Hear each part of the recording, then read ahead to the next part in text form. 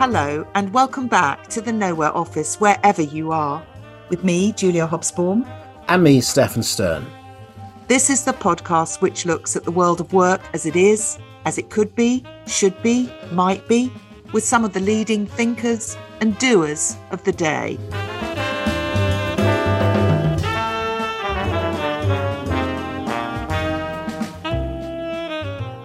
Well, we're joined today from Berlin by Frauke Von Polier. She's the Chief People Officer, also a member of the Executive Board of Viessman, which is a large German industrial business into refrigeration, heating controls and so on. Fourth generation family business in that great German tradition of world-beating companies that not everyone has always heard of, even if they do buy from them.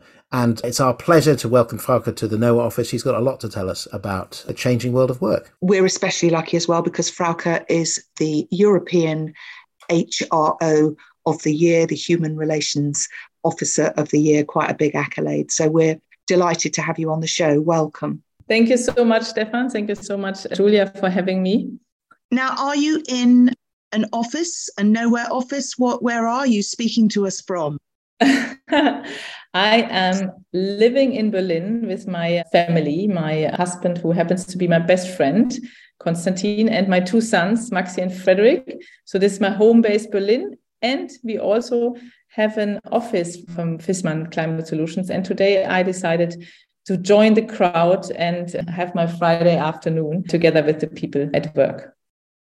I mean, you're very much a people person, aren't you? When we spoke on the panel together at the Global Drucker Forum in Vienna, your comments were suffused with a really deep empathy, understanding and support for the people in your organization. And I guess I wanted to ask you, how typical do you think your approach is in quite an AI-dominated world where quite a lot of chief people officers are really kind of number crunchers? Yeah, I would say the following. I think that sometimes people ask me, where does digital end and where does the humanity start? Or where does data and AI end and where does humanity start? I am a firm believer that in a true digitized world, it is actually more human-centric than before. And I would say it is it's almost uncommon that I am highly digital, highly data cruncher and using technology person with this firm belief that this actually makes us more human-centric. Why? Because I believe that the possibilities that technology gives us to truly think from a customer back, from human back, from people back, the chances that technology give us to work less on, let's say, the efficiency of processes and actually work more on the transformative things that really matter. This is how I want to use technology and data. So I'm probably one of the more data and people analytics and automation type person that you probably can get in the people world. So you don't think it's either or, Frauke, that there are proselytizers for a sort of more people-centric without the tech? You think the tech is completely integral to doing the job now? Exactly. I think if you use the tech as a tool and as an enabler, it will enable us to do more transformative work. I believe there's three types of work. There's transactional, consultative, and transformative work. And the transactional work can be, in many ways, automized, can be done more efficient with technology. The consultative work, this is where you need also the human factor. And that is also something where technology helps us. But the true transformative work, what we're looking for when it comes to new work, then I would say that is something where you really need the human factor. So technology enables us to do more of the transformative work. And that's why I'm all for it, while I'm at the same time deeply believe that human centricity and work needs to be with the people at the center. Yeah, in Vienna, Frauke, it was very striking what you said about teams and people. And I really enjoyed what you said. Sometimes in business and in business journalism, we get very excited about one individual, one human being called chief executive. And we talk a lot about this person, and we tell a lovely, you could say in German, a Märchenerzählung, you know, a kind of fairy tale about this hero figure. But you said, no, I'm interested in teams. Perhaps you could say a bit more about your interest in teams. I think that is something where I'm really missing data and struggling with. So what we often do is, particularly when it comes to business performance and individual performance, this whole topic of how do we be more productive, how do we have a higher performance, we often think about there's a business performance like KPI type, whatever, more revenue, better NPS, whatever that is. And then you have basically the performance of an individual. Okay, how can we measure now? How can we incentivize the one person?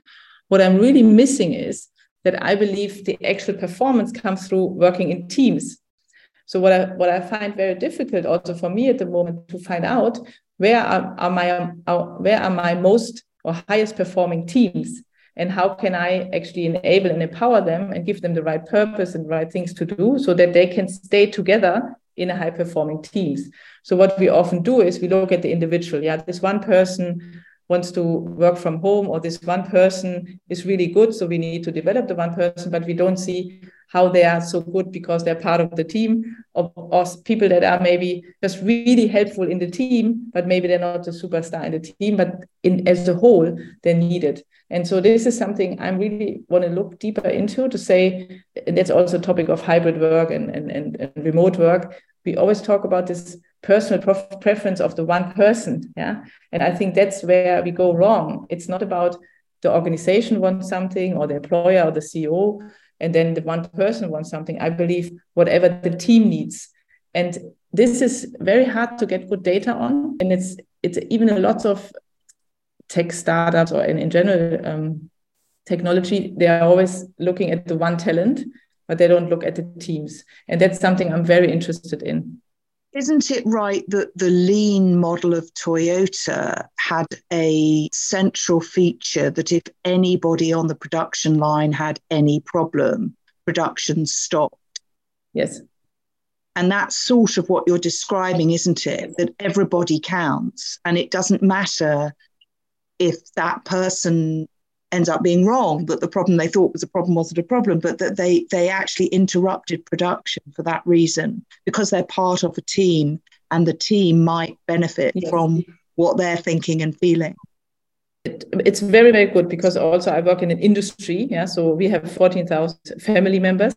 Half of them work in production, logistics, producing heat pumps, all types of climate solutions. And what we see in production, the way how we incentivize teams, the way how, let's say, workers work at one line to make a heat pump, there's maybe 10 people working on individual parts of making, this heat pump, bringing it to life and producing it.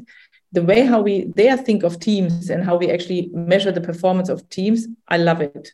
When you look at sports, that's everyone gets it. It's by teams, So everyone gets it. There's soccer players, and the team. It's always the team had actually plays Champions League. It's not the one person who moves up into Champions League. But when it comes to knowledge worker and all the work, also Julia, what we talked also in the Peter Drucker forum. It was all about knowledge workers. It was all about the preferences of the knowledge workers. And when you look at production, you talk teams. When you look at sports, you talk teams. But when it comes to knowledge work, for some reason, we always go back to the personal preference of the one person. And we have not managed in the knowledge worker space that same type of lean or productivity measurement in a good way, in a positive way, not in a abusive or disruptive way, in a good way. We have not managed this. And that's something that, I really want to, in that sense, hack or tackle. And for your teams, the purpose of what you're doing, you talk about climate solutions. This is very modern. I want to say actuel. It is a theme for today. And Stefan is showing off his European accent like mad for you, Frauke. Have you noticed? I mean, he's sounding more Germanic by the second. It's entirely in your honour. Stefan, I crave your forgiveness. Do carry on. But the purpose of what you're all doing, does that bring cohesion? Does that bring a sense of cooperation to your teams wherever people are working? Because that's a very big goal, climate solution. There's nothing bigger than that. Definitely having a strong why, having a strong purpose, and answers one question. And that question is, why do we exist beyond profit?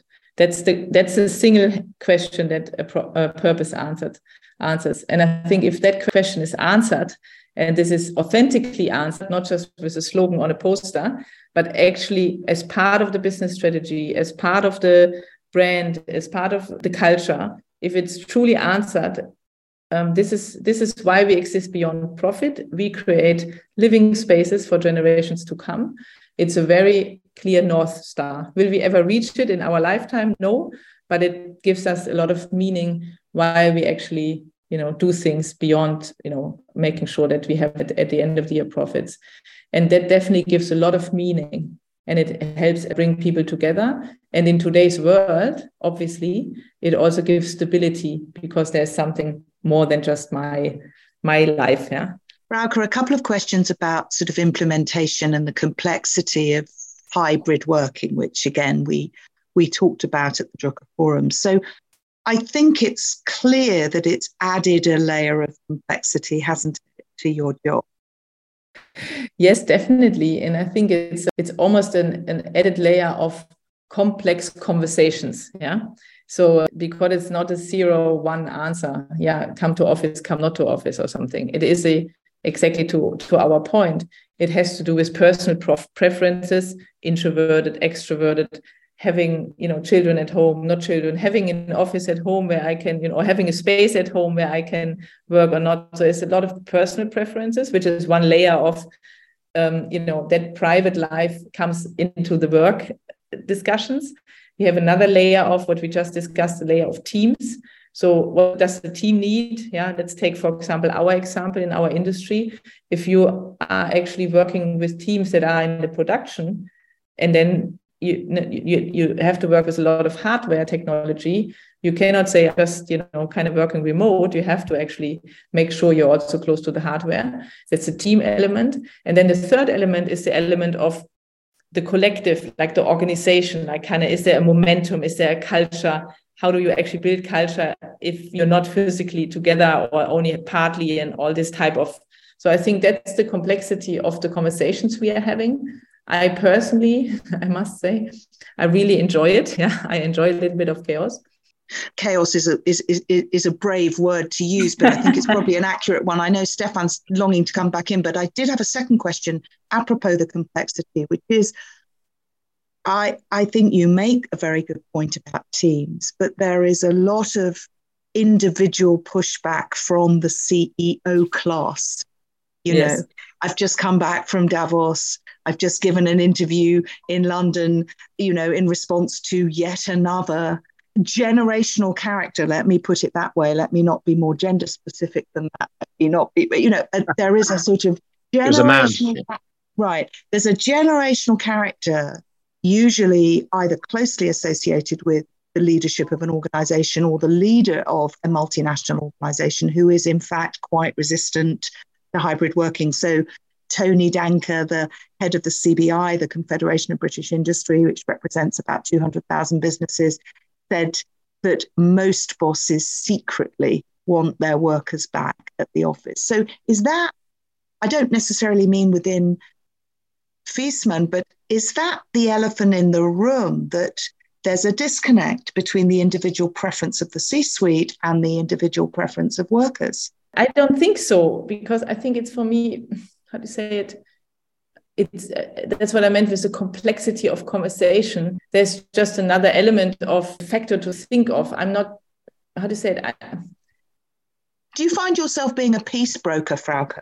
Do you find yourself having to do lots of back channel discussions with a departmental head saying, can't stand it, they're trying to come in flexibly, I need them in, and then are you doing shadow diplomacy?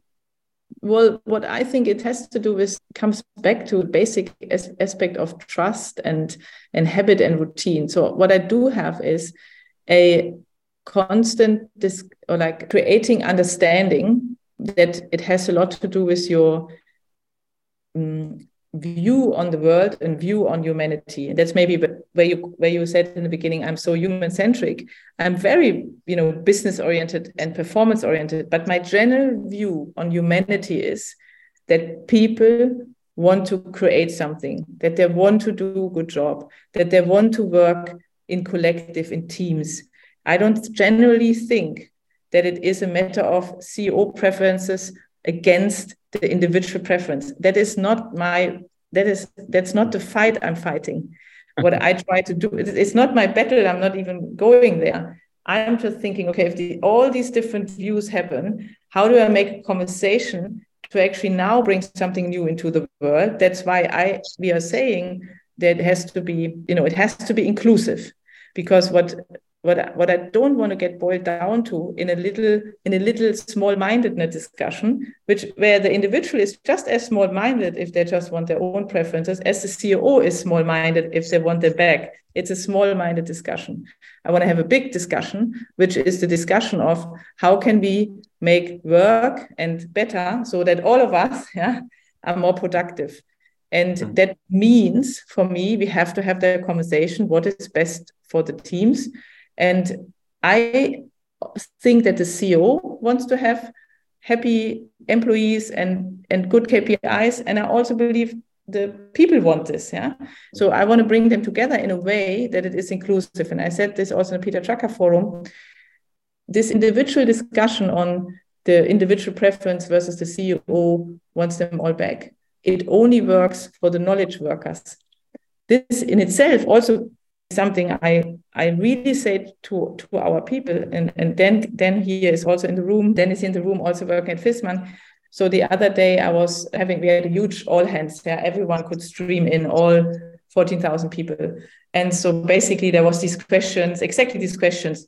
How much hybrid work can we do and not do? And what are the rules? And then I said, you know what, if you are in this absolute privileged position to choose when you can to work, come to the office, not in the office. If you have such a privileged position, I want you to understand that privilege comes with responsibility.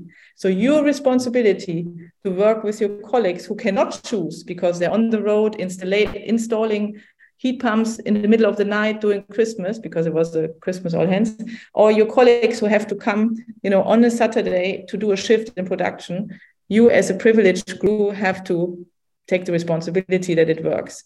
And this is for me a good conversation. And I say the same thing to the CEO, who's highly privileged, as I do to the individual knowledge worker who's also highly privileged. So I don't think really I have a different battle I'm fighting. Does that make sense?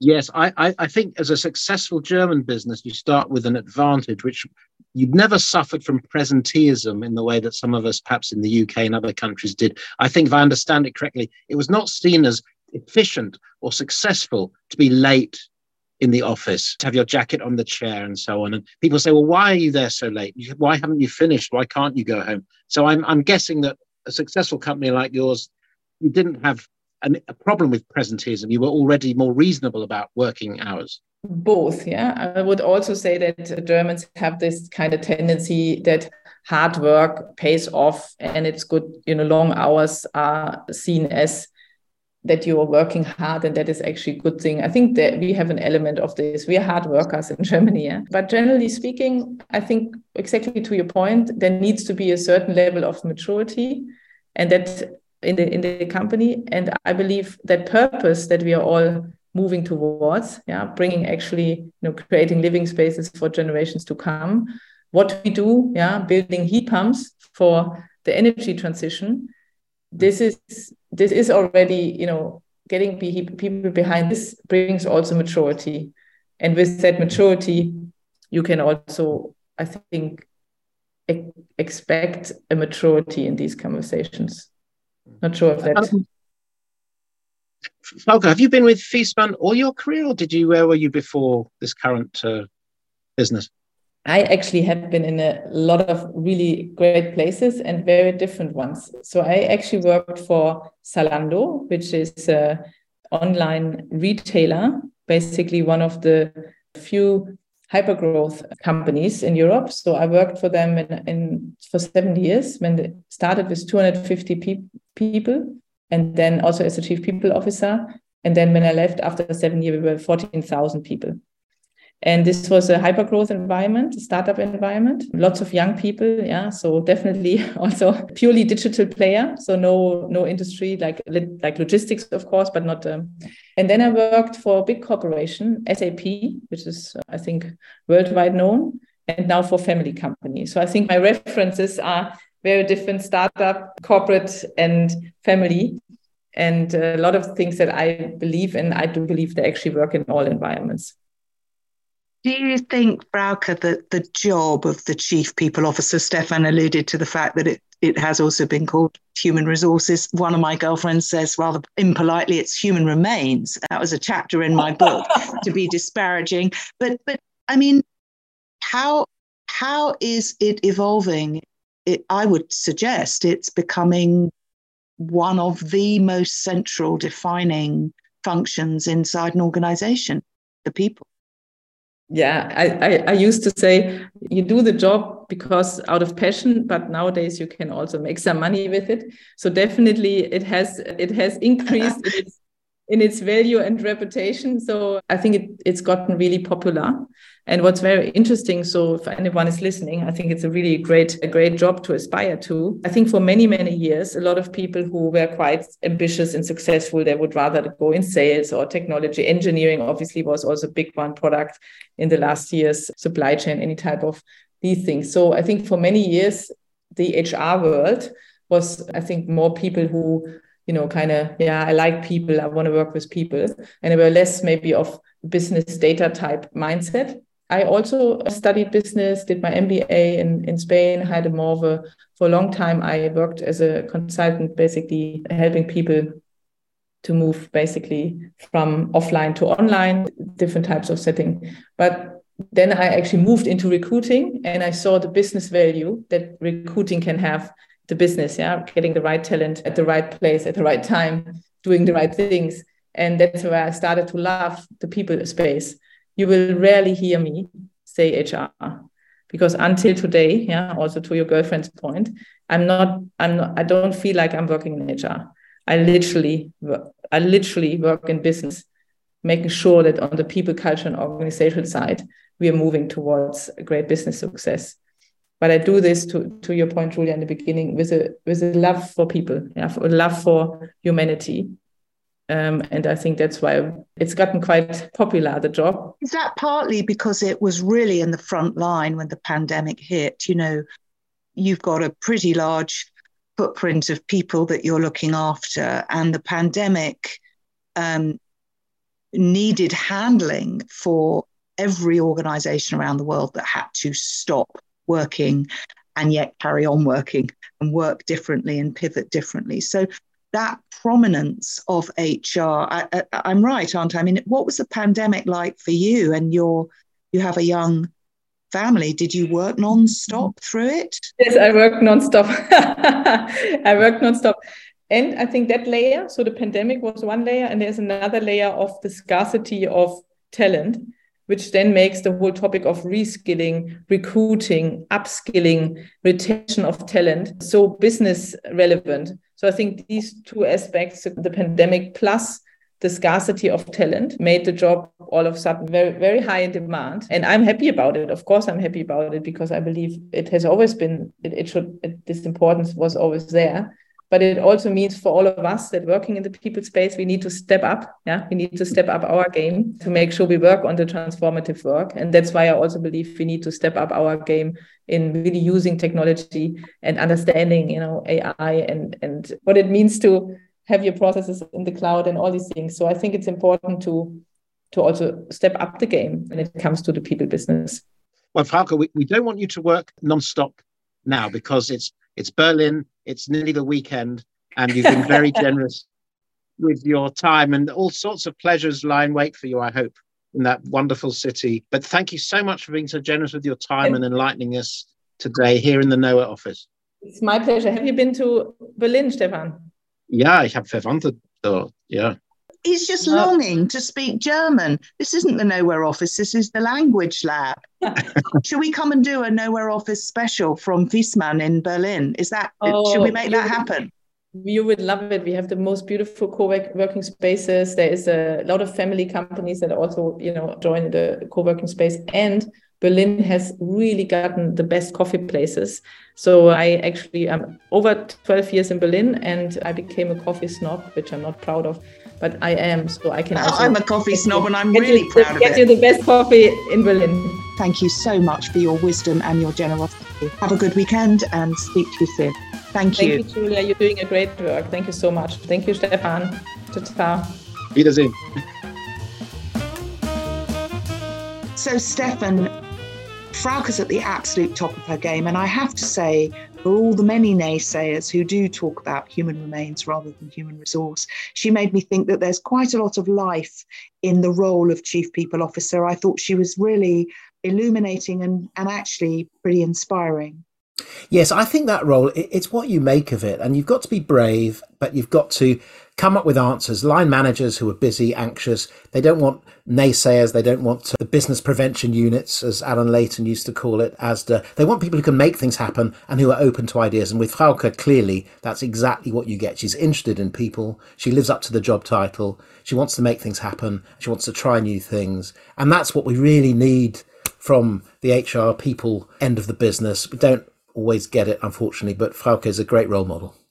The big takeaway from what she said that I have is this point about teams, that the white collar world, the knowledge worker world often overemphasizes the individual, the cult of individuality, not just in terms of leadership, but in terms of individuals who come into teams. And she really makes a very powerful case for that, doesn't she? That it isn't about micro patterns of one individual in a team. It's, especially when it comes to hybrid, actually, it's about performing for everybody and with everybody and letting the new shifts around work and hybrid respond accordingly.